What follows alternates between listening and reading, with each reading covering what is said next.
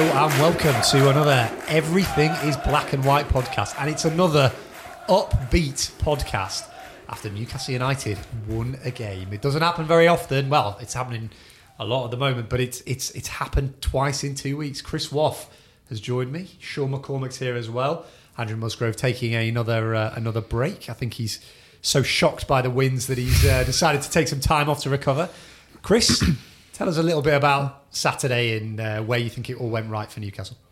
Saturday was a brilliant occasion all round. I mean, Newcastle got the lead early through Rondon and really built from there. In first half in particular, I thought they were excellent. Second goal, well documented how brilliant it was. Hark back to days when Newcastle had centre forwards who regularly scored powerful headers like that. And then second half, really open game. Could have ended 3s each, 4-3 quite easily. I think Benitez was getting a bit agitated on the touchdown first 20 minutes of second half. He changed things round, subs brought on and changed the formation, and Newcastle just saw it through. Look, for the second week in the row, they got a bit lucky, but I also think we saw how Newcastle can and will play if Salomon Rondon's fully fit, and he's the man Benitez wanted during the summer, and he seems to fit that formation perfectly.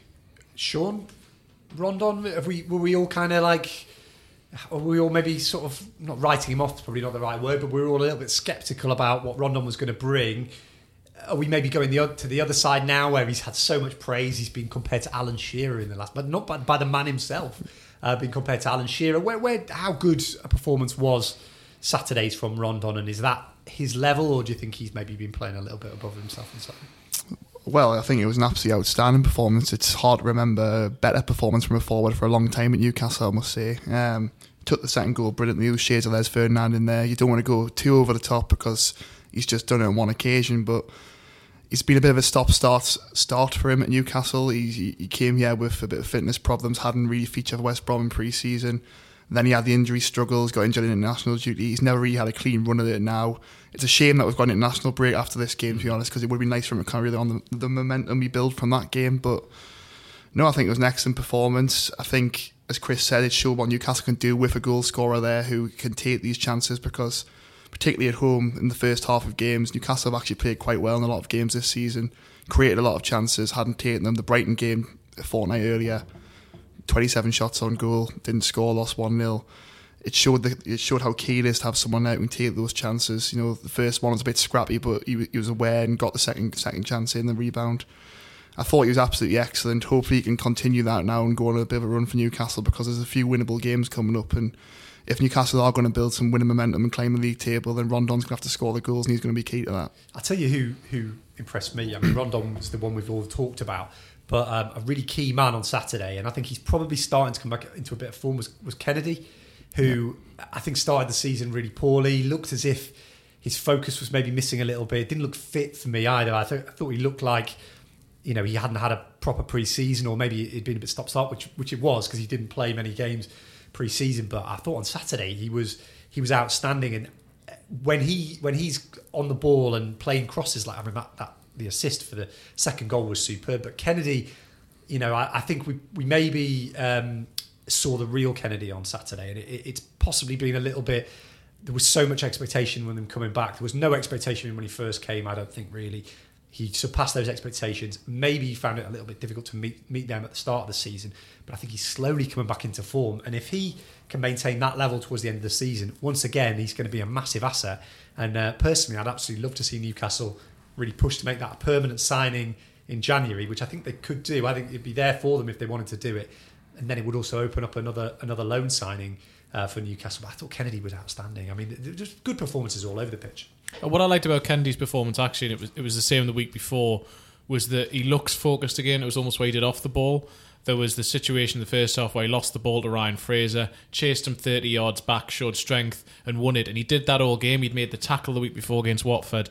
And, I mean, he's had a few personal issues in terms of his daughter, and his wife was down in, or his partner, sorry, was down in London. They're now moving up to the northeast. He seems happy, he seems settled and focused again. I think that's starting to show in his play. And when he gets the ball, all Newcastle fans, just there's an expectation about what he might do, and the ball for Rondon was brilliant, and hopefully in the coming weeks and months he'll start to add a few more goals and assists to his game, because that's the one thing I think he lacks is in front of goal sometimes. I don't think he's as clinical as he should be. He had that chance where him and Perez linked up well and he flicked it through, but if he gets one, I think he can start getting a few in the next few weeks. He's a lovely lad, isn't he? I mean, this is the thing. The one thing, I think because he came with a bit of a reputation because of what happened in China, but I mean, you've talked to him. He's a really nice lad and he seems genuinely happy to be in Newcastle.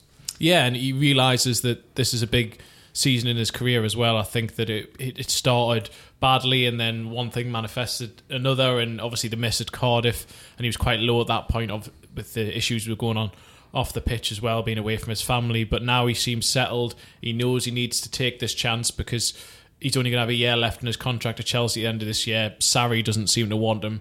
So he either has to earn a move to Newcastle or elsewhere, and so he really needs to start performing if he wants to reach the potential he clearly has.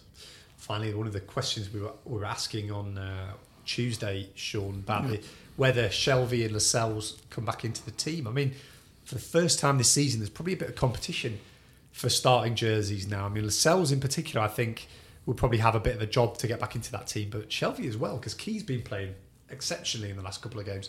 Well, I'd say we spoke after the Watford game and we did our post-game podcast then, and it was relief more than anything that we'd seen players come off the bench who we didn't really think had much about them, really prove us wrong and come on and play really well. They started for the whole game on Saturday. Again, that was another test that we needed to see them doing that for a full 90 minutes, not just coming on and making an impact. I thought Key in particular was absolutely outstanding on Saturday. The ball for Kennedy for the second goal was outstanding. But I think, you know, they've done it now for a couple of the games. They're now going away in international duties, so hopefully Key isn't, but Cher is. You'd like to think they can carry on their good form there. Cher should get 2 games for the Swiss national team, but we've seen it before where Rafa Benitez has had 2 weeks to work with the players he got in the training ground. Yeah. Maybe that could be a factor in his team selection against Burnley, where, you know, Cher's going to be away with the Swiss national team. He's going to have a lot more time to work with the players who are here. And while he's got, you know, in positions where he's going to have to make decisions like centre half, if the Lascelles is fit, maybe that'll work in work to the Lascelles' advantage.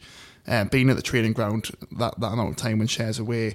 Because I think in terms of the international players who go away, the only players who go on the international break for their national teams and come back and are kind of guaranteed of the place are Martin Dubravka and DeAndre Yedlin. Anybody else who goes there, it's probably a disadvantage for them in terms of the Newcastle United starting place. Probably Dummett as well. Dummett, well, yeah, Dummett. I'm forgetting about Dummett. I've not played it. I mean, yeah, but again, he's got a chance on I think it's Friday. Wales play Denmark. Ben Davies is suspended, so he should have a chance to prove himself at national level. Because I think we were having a discussion in the office the other day, and you did a piece yesterday, Mark, ranking the players who've played in Benitez, and Paul Dummett's been a really consistent performer with Rafa Benitez. It'd be nice to see him, you know, start in the national stage as well and really, you know, take his career at that next level. I mean, captain on Saturday as well. Yeah. I think that the kind of improvement of Paul Dummett from being really a couple of years ago, I think probably not a whipping boy wasn't necessarily the case, but I don't think many fans would have said he was one of the first names on the team sheet. But now, I mean, he's a proper Premier League player, isn't he? He's got that about him. He is, and actually at the weekend after the game, I overheard John Anderson, the former Newcastle United fullback, who does the commentary for BBC Newcastle, chatting to a couple of people in the press room, and he says he's always astounded now when there's a fan who rings up and criticises Dummett, because looking at him as a former fullback, he just does everything right. Yes, he isn't great going forward. We know he's limited in that regard, but he's going to be one of the first names on Rafa's team sheet, because Rafa knows that if he puts him out there 99% of the time, he's going to do exactly as he wants from him. He's going to make the right decision defensively, and he's committed to the cause, and we saw that again on Saturday. And he really is, alongside Martin Dubravka, probably Newcastle's most consistent performer, certainly the most consistent outfield performer they've got. Yeah, I mean, the international break kind of comes at a time, I think, for Newcastle where things are looking up, but it's still only 2 wins. I mean, now, because the other teams down there are picking up points as well, this next little run of games is the kind of run where you think they would pick points up. But Burnley, you know, it's a tough away game. West Ham, really hit and miss. We're coming into a really, really crucial period for Newcastle, because they could probably either set the agenda to be, you know, mid-table, looking at, you know, maybe kicking on in the new year, or they could get dragged back into it. Sean, I mean, Burnley is one of those games really where if Newcastle win that, we can really start to look up. But if they lose, they get dragged back into it. Definitely, and you know, going to Turf Moor, it's never an easy game. You know, Sean Dyche sets his entertaining game. Last season's game, you know, I think it's one of the worst games that's been on Sky in terms of entertainment value. But we were discussing this yesterday, and Burnley, yes, that Sean Dyche is famed for having the side organised and hard to break down. They've started the season badly as well, and particularly at home, the onus is going to be on them to get the result. Maybe that creates more space on the counter attack for Newcastle to exploit. Who knows? But yeah, it's a tough game, but a winnable game for Newcastle, as are a lot of the games coming up now. And they had such a rotten start of the season in terms of the fixture list and who they've played. They've always said that across November, December, this is the time where they need to start picking up points. Last season, Newcastle, become famous for beating the teams around themselves at the bottom. When you put the table together, Newcastle were top of that table in terms of the bottom 8 teams at the time, and he's going to have to do that again this season. They've lost to Brighton already. They can't afford to lose too many more teams that are going to be around them. But in terms of Newcastle away from home so far against those teams, they haven't been entertaining games, but they've ground out draws at Crystal Palace, at Southampton. You'd imagine they'll try and ground out, another clean sheet or keep it tight at the back and try and nick it on the break. But it's a real opportunity for them, to get a third win in a row. I'm revising history here, but that point against Cardiff now looks all right, because Cardiff at home, they're starting to pick up wins. They're starting to make teams around them really, really think about it. And they could have beaten Newcastle, but I suppose really looking back at it, a point at Cardiff looked at the time to be a real lost opportunity. But if Cardiff end up being decent at home, you might end up saying that's not a bad point. And I suppose that was when we were doing the podcast after the Southampton game, when it looked so grim. That's Rafa, isn't it? He just grinds out the wins because he knows that if I can get a point there, if we get 3 points there, that point then becomes much bigger than it is. And he seems to always have this long-term view on the season. He's not too concerned about where they are on the table because he thinks we can pick up points there and there. And we've seen that from Rafa time and time again. And everybody who's worked with him says the main thing is calmness. I think you've seen that in the start of this season, and that is really key for Newcastle, because we all know Tyneside gets edgy when Newcastle lose games. The agenda changes. There's this yearning for a win. There's this yearning for sort of something. And I think Rafa is good for Newcastle in that way, in that he doesn't get drawn into making rash decisions. He just makes a decision that he thinks long term is right for the club.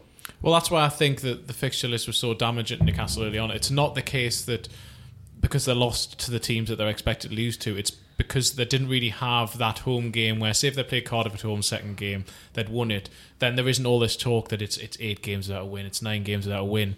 And it just facilitated throughout it, and that's why it was such negativity, because you couldn't see necessarily where the points were going to come from. And actually, over the context of a 38-game season, a draw away at Southampton's a good result. Draw at Cardiff, yes, you'd be targeting a win, but it's not a terrible point.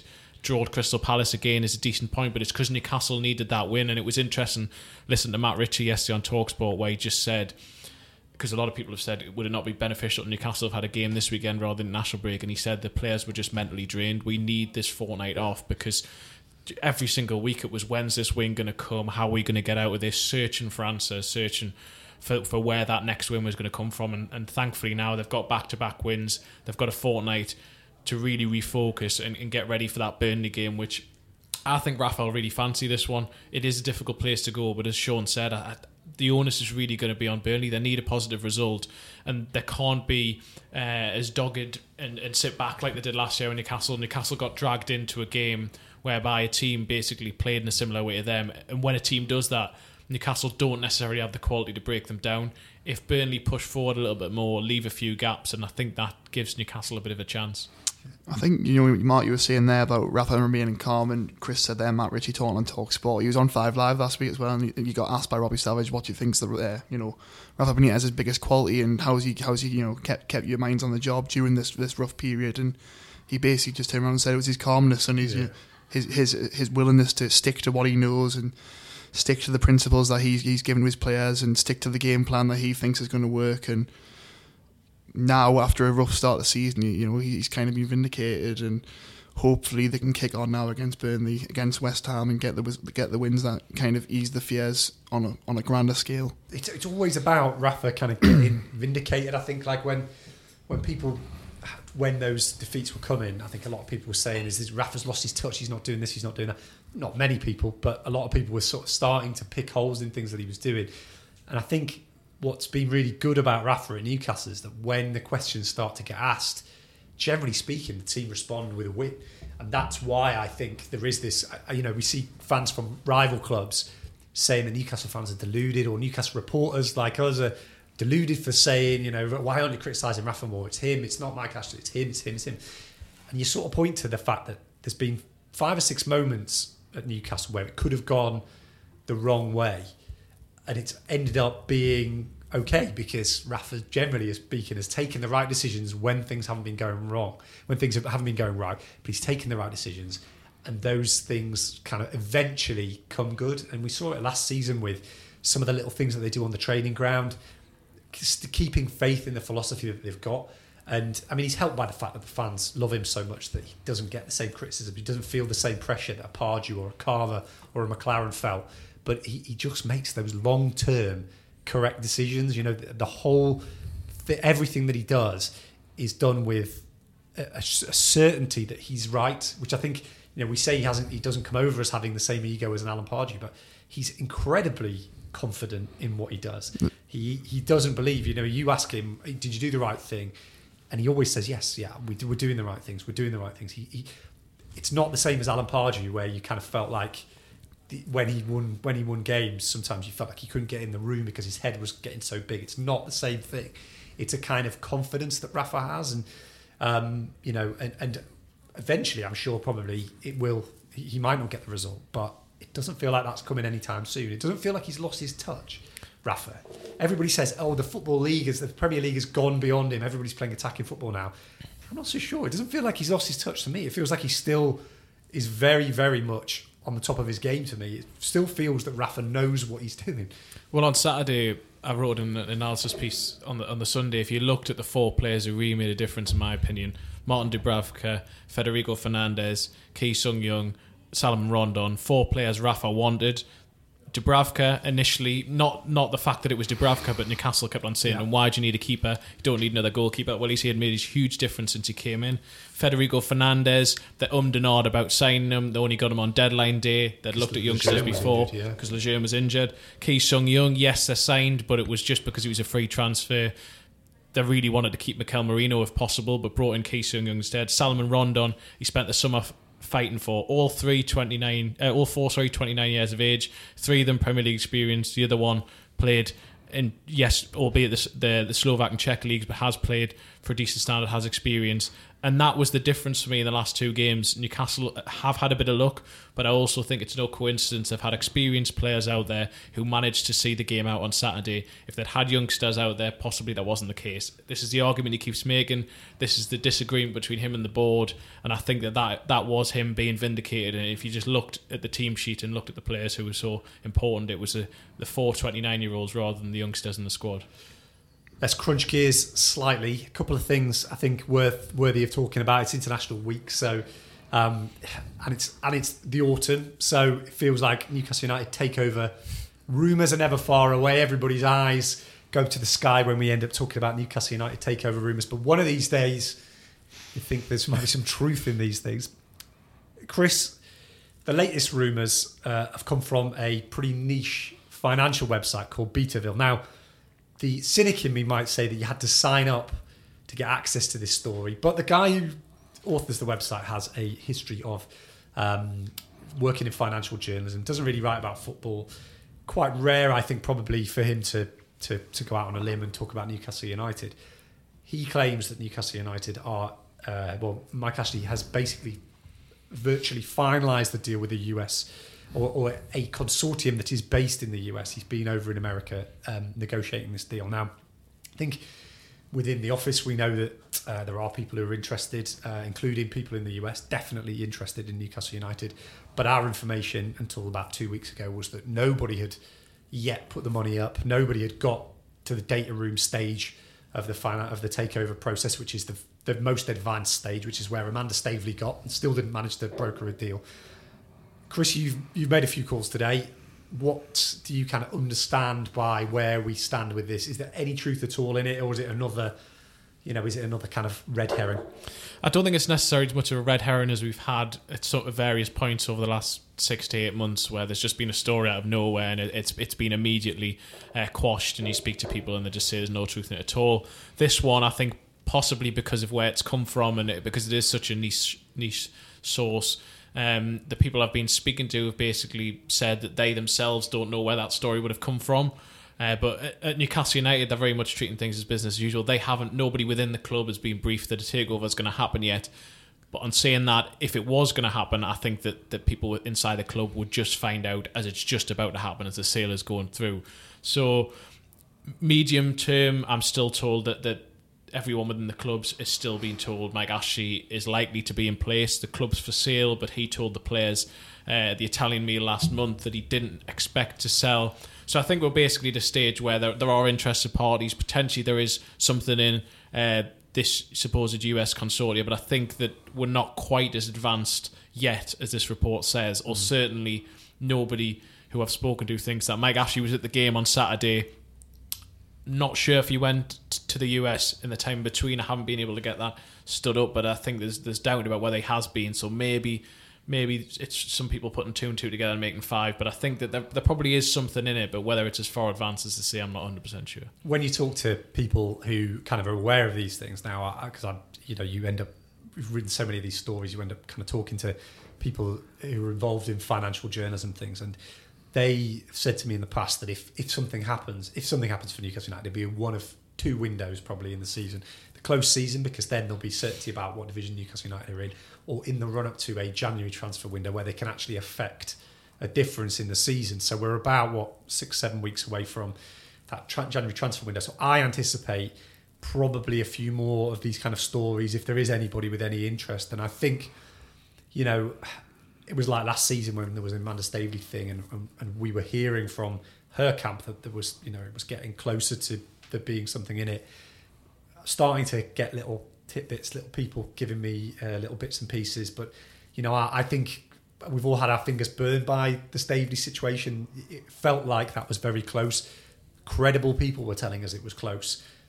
The key thing was, and I think this is the reason why why people get fed up with these stories and why these stories don't often get knocked down and sometimes don't get built up, is that literally there are maybe only a very few handful of people around Mike Ashley who know the truth from a Newcastle perspective, because people at the club, it's not being dealt with by Newcastle United. It's being dealt with by a separate firm who are effectively they're the ones doing the business on Newcastle's behalf, because they've taken it, they've outsourced it from Newcastle because they get so many people making inquiries, and we've had people ring the office claiming to kind of have some interest in buying Newcastle United. I've had people contact me and they want to know who should we go to and things, and you kind of think that's probably what's happening at Newcastle as well. People go into them. But it does feel like, if it's going to happen, it's going to happen in the next few weeks or not at all this season. And that would then mean, the whole Rafa situation comes into play, and then we move forward and stuff. And I think it's been quite nice, actually, and Sean will probably back us up on this one. It's been quite nice to not talk about takeovers for a while. But Sean, do you feel like it's important to concentrate on football, or do you think that the takeover situation really needs a resolution? I think we saw last season with the Amanda Staveley thing, whether or not this was just coincidence or not, Newcastle went through a really bad run of form as that takeover talk, intensified until we got to the point where Ashley says it's not going to happen anymore. Yeah. We don't want that to happen again, particularly now after 2 wins. The narrative isn't going to change necessarily in the whole fan base because of 2 wins. A lot of the fan base are sick of the Ashley regime. They want a resolution. They're quite vocal on social media, and they've probably earned the right to do that because of the 11 years of Mike Ashley.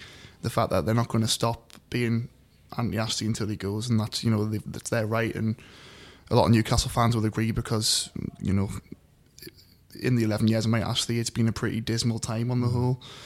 But as I say before, you don't want it to distract the players, the staff. Rafa Benitez will say all he wants that it's not affecting the players, but the players are already human at the end of the day. They're hearing little tidbits of what's going on. More and more rumours. They're around the club. They'll be hearing more and more stuff. It is going to affect them until they've got the resolution, and we don't want the build-up to the January transfer window being dominated by this for nothing to happen again, and we get the same situations where last January transfer window where Newcastle didn't really do anything until deadline day. Mike Ashley is the information that we've had is that he's going to offer more backing in the January transfer window, but if he's at the stage where he thinks the club's going to be taken over, his focus is going to be away from that, and you just don't want a situation where it's going to affect the January transfer window, and more importantly, affect the results on the pitch. Yeah, and we should really talk about the idea as well. I think which will become a bigger issue. It's probably been overshadowed a little bit by the 2 wins and the fact that on Saturday there was no protests at all. It was the first time this season that there hasn't been, but that was out of a mark of respect for Remembrance Sunday, which I thought was a classy touch by the Magpie Group. I thought it was the right thing to do, really, in terms of that, because the war flags display that they actually had was, breathtaking. It was really, really, really good. It was hit the right note entirely. But the protests are going to be back for the next game. It's going to be the first chance really to see practically how much that message has got through, because they're talking about 11th minute walk in for the West Ham game. So it probably hasn't yet been talked about too much because we've got 3 weeks until that game. But it potentially that could be a really important moment in this season, because we've heard a lot of talk about protests, a lot of talk about anger. I think how to reflect that anger has been a big problem for Newcastle fans in the last 3 or 4 years, and I think even more conflicted now because Rafa Benitez is there. The players are working so hard, and Rafa himself sort of says Newcastle fans have just wanted a team that put the effort in. You've got that now, and I think a lot of fans feel conflicted about protesting when that team's there. A lot of other fans, and it's a very vocal group of them, are saying it's not about that. It's about boycotting Wolves. It's about making a point against West Ham. And I do think that that the hierarchy will be watching these next 2 games and deciding for themselves how seriously to take these kind of protests. But they've got a big job, I think, the protesters, to maybe convince people not to go to the games. And that's not to say that necessarily people aren't really angry with Mike Ashley, but it's going to be such a big talking point, I think, for the next 2 games. And I think we feel a little bit uneasy talking about it here, because we're not, you guys are Newcastle United fans, but you're not paying the money to go through the gate and have to make that decision. But it's going to be so. Fans don't want to be in this position where they feel like they have to pick a side, but it feels like at the moment that may be where we're heading with these next 2 games, and it's going to be a really, really interesting next step. Yeah, and I don't know how Rafa Benitez handles this situation, because obviously he's been asked about the protests and he's been quite diplomatic. But going into the next 2 games, he's made it clear that he wants unity, togetherness. It's what he's preached for the last 2 seasons as well. It's why Newcastle, one of the reasons why Newcastle succeeded, at least in his opinion. I think I would agree with that everyone was together. There was a message. There was an end point. That's the issue I think he's got this year. That's what he was struggling for in that first 10 games when Newcastle couldn't win, is to get everyone behind that.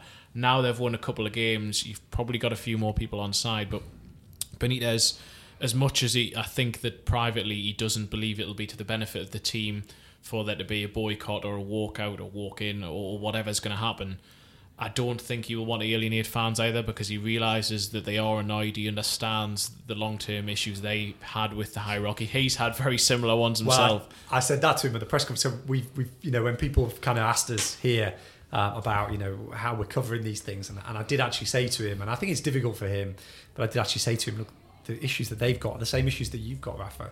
And he just answered a totally different question, which I think was a fair thing. And it's not for him to justify what Newcastle United are doing, because he doesn't agree with a lot of that stuff.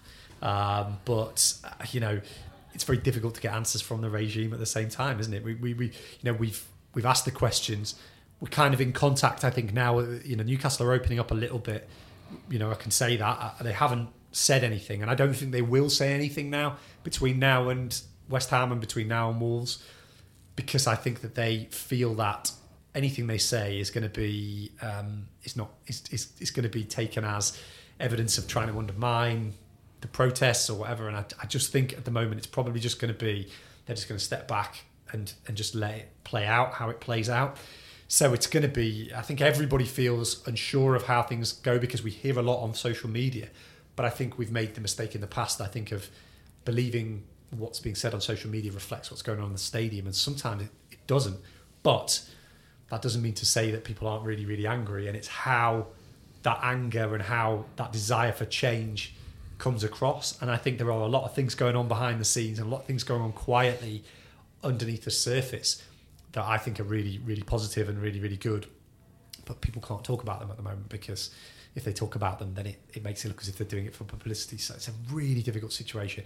And I just feel for the fans. And I think people in the Magpie group who I speak to, they're just ordinary fans. I think they're getting a lot of stick from a lot of other people, but they're just ordinary fans. They just want a better Newcastle United, which is what all of us want. And, it's difficult to see fans tearing each other apart a little bit on social media, but that's not been the case in the stadium recently. So we will see. I think that will be the big talking point. We'll be back talking about this, I'm sure, in the next couple of weeks. Finally, let's finish with a more sort of upbeat thing. The under-21s got through to the next round of the Checkatrade Trophy, which is a risible competition. But for Newcastle United, it's absolutely superb. Sean, can they win this thing? I don't know if they can win it. There's some strong teams, particularly in League One, that are still in there. There's some strong under-21 teams, and Newcastle are having a very good season under 23 level. It's under 21s and Checkatrade Trophy, but you look at the teams who they can get in the next round. They could possibly get through the next round and then take it from there. They can play Man City under 21s. Still under 21s, yeah. Bury or Macclesfield. Macclesfield are arguably the worst team in the Football League. Although they did beat Bradford. Well, who hasn't beaten Bradford? They did beat Bradford in the League Cup.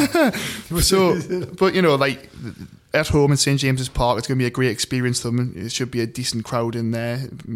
And to be fair to them, a lot of them are rising to the occasion. Like Elias Sorensen, scored his 15th goal last night. I'd like to see him get a lower move in January because,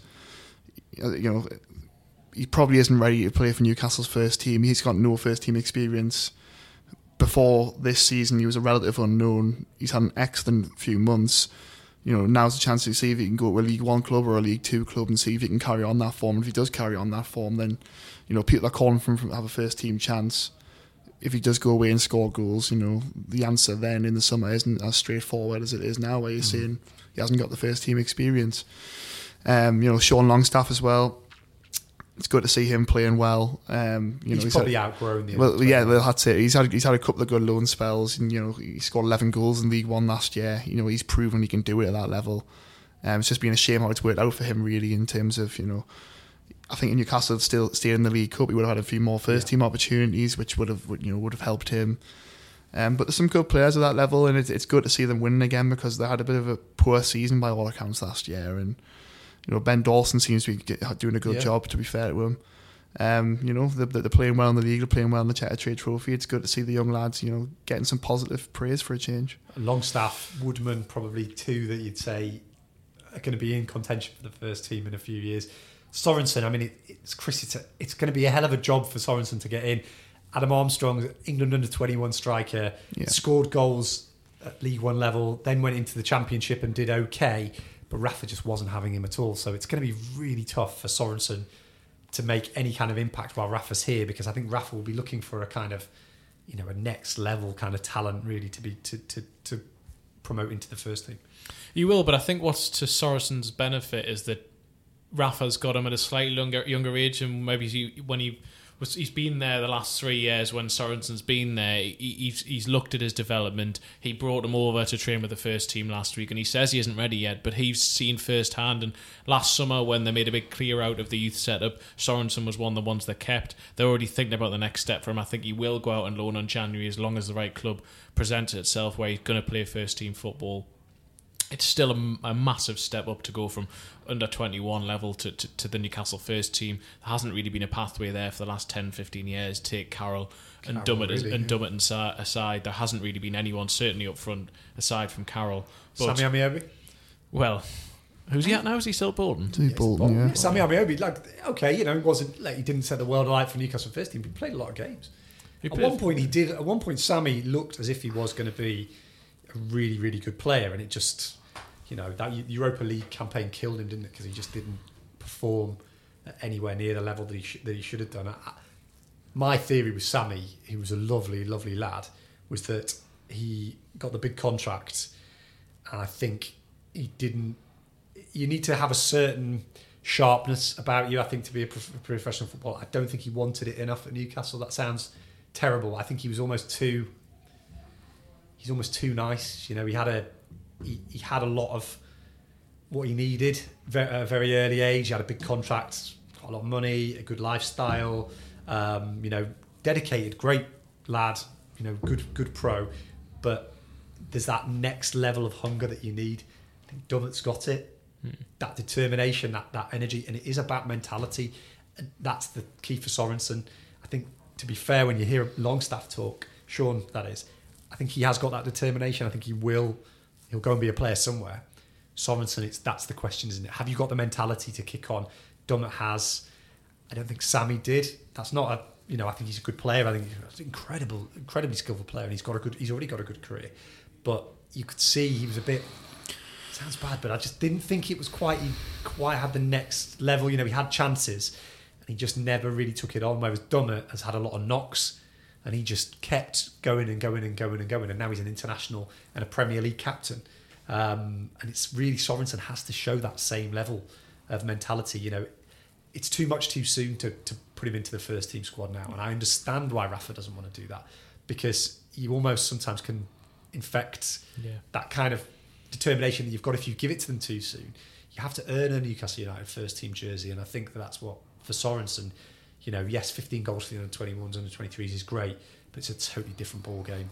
I think Rondon scoring twice on Saturday could be a big blessing in disguise for him, because before that Newcastle weren't scoring goals, and every time he scored the under 23s, it was just constantly let's get him in the first team, let's give him a chance now, and hopefully if Rondon keeps scoring goals, that's going to calm down. It's going to let him have the chance to develop at his proper rate rather than rushing him in there. And you've seen time and time again when players are winning too young and it ruins careers. It doesn't just ruin the season, it can ruin them completely. So you told me Ameobi there as well, and you used to watch Ameobi and you could tell he had talent, but you always came away and said, he's still a rough diamond. And before you knew it, he was 25 and he was still at Newcastle. It was you've got to manage them correctly, you've got to make sure they do things at the right pace, and as you say, they've got to have that hunger and desire once they're in there, that they're going to be in there, they're going to have the right mentality, they're going to take the knocks, they're going to keep going forward, and they're going to keep actually cementing themselves as a first team regular rather than just being that bit part player, that youngster who's always in and around there. We might give him 15 minutes here and there, and hopefully Sorensen goes on loan and he takes his opportunity like Longstaff has in the past. Because if he can take that confidence on and take that into League One or League Two and score goals, then he's in a really strong position next year to either keep being around the first team squad or get another loan move where he can go and do it on a more regular basis, season on season. And it's an obvious point, but you've got to make sure you get the right club for him as well, because Luke Charlton was scoring goals in the 23s last year, and he's on loan at Accrington now, and he's barely played. Yeah. He scored he might score, he set one up the other night, but that was in the Cheddar Trade Trophy game, and that's all kind of Accrington have trusted him to play in, and you've got to be careful with these loan moves. Dan Barlaser, Crew last year, he's openly said that was a bad move for him. He seems to be thriving at Accrington this season, to be fair, but it's a big decision for Sorensen. You can't put him in the first team now, but you've also got to make sure if he does go on loan, it's the right club for him where he's going to continue to score goals and get that first team experience. I mean, they had Portsmouth lined up for Longstaff, and I think that would have been an absolutely superb move for him, because Portsmouth's a big club in League One. Pressure on him every week to perform. Blackpool last season, he did really well there, but Blackpool is a different kettle of fish. Impressing at Blackpool is a totally different thing to go into Portsmouth, the expectation being on you. Portsmouth are a championship club at the very least, in my opinion. There would have been a lot of pressure on him. It's a shame he didn't end up getting that move. Yeah, well, when we talk about loan moves and where players should go, I think that you just have to. Is it Bournemouth who appointed a loan manager a couple of weeks ago? Yep. And that is, I know, something Rafa Benitez would like to do at Newcastle, and I think that is part of the issue, that maybe over the last few years players have gone to the wrong clubs. He wants someone in. There's that link almost between the academy and the first team, because he readily admits that he doesn't necessarily know a lot of League One and League Two managers. He knows a lot around Europe, but in terms of the grassroots of English football, or certainly the lower leagues of English football, he doesn't necessarily have those connections. He doesn't know style of players. He doesn't know relationships within squads. He wants a manager who has a loan manager has the ears to the ground, who can say, yes, if you send that striker there, he will play, or he will be alongside such and such. You send that defender there, that they play the style that you want them to play. He's going to learn exactly what you want from them, and that's one of the many changes I think he wants to bring in. And really, that would benefit the whole club in theory going forward. That they've trimmed down the under-23 squad. They're trying to get the best of the best that they can in that, and now they just need to find that right development path going forward, because if they can play more on loan, then hopefully that means there's more of a chance of more of them getting into the first team eventually. Yeah, because that's what the game is kind of needs a little bit is for Newcastle. They've got Yannick Toure in there, another lad that they've brought in. They've got Sorensen. They've got good players in there. They've got decent talent in there. But the next step is not just about bringing in good players, because they've had talented players in the past. They had Zambolera, they had Vukic, they had Mbabu, all players who've gone on, and they had the lads who ended up playing for Hungary. Thomas Kadar. Good players who've ended up having decent careers, but they haven't been able to manage those talents. And Babu potentially could be going, having a really big money move, and they haven't been able to manage those players correctly. So it makes sense to me to bring somebody in like that, and that's what Newcastle need at the moment. They're that little bit away from making the next step, really. And it would be good if they had those kind of players to come in. I mean, Alan Pardew, I remember he was convinced in the Europa League season that's where we will use these players, and they will step up and be the players that we need them to be. So you had Gail Bigger-Romana, Haris Vukic, Sami Amiobi, Adam Campbell, yeah. Kadar. These were. Was Kadar still there? I think he was still there. I think he was. They had those players at the time, and he said, our testing ground will be the Europa League. We'll put them in. And, actually, some of them did okay, but quite a lot of them just didn't happen. Niall Ranger was another one, I think, who ended up playing at Bordeaux. I remember it was woeful in that game. But they had the talent that year, and it just never developed, and that's what they kind of need to do with these lads. Gents, it's been an absolute pleasure. International week is upon us. Sean McCormack will be going with his England clappers to Wembley to go and cheer on England in their crunch Nations League dead rubber against Croatia. Dead rubber. Oh. See Jadon Sancho yeah, exactly. Yeah. Running into cul-de-sacs, probably. The Euro 2020 champions. It'll be exciting watching Sancho at Wembley for the first. Well, it'll be the second time by the time I go, but yeah. I mean, Yedlin obviously played against England as well on Thursday. Yeah, I'm going to be honest, I'm not going to be watching that, so just Chris, so you know early on. International football cynic. Actually, the international football has been better since the Nations League came in. It's been good, hasn't it? It's not the Premier League, is it? It's not Newcastle United. Especially when they've won 2 games. That's what we want to be talking about. But we'll enjoy it while we can. Hope you join us when we're back next time. This has been the Everything is Black and White podcast, sponsored by eToro.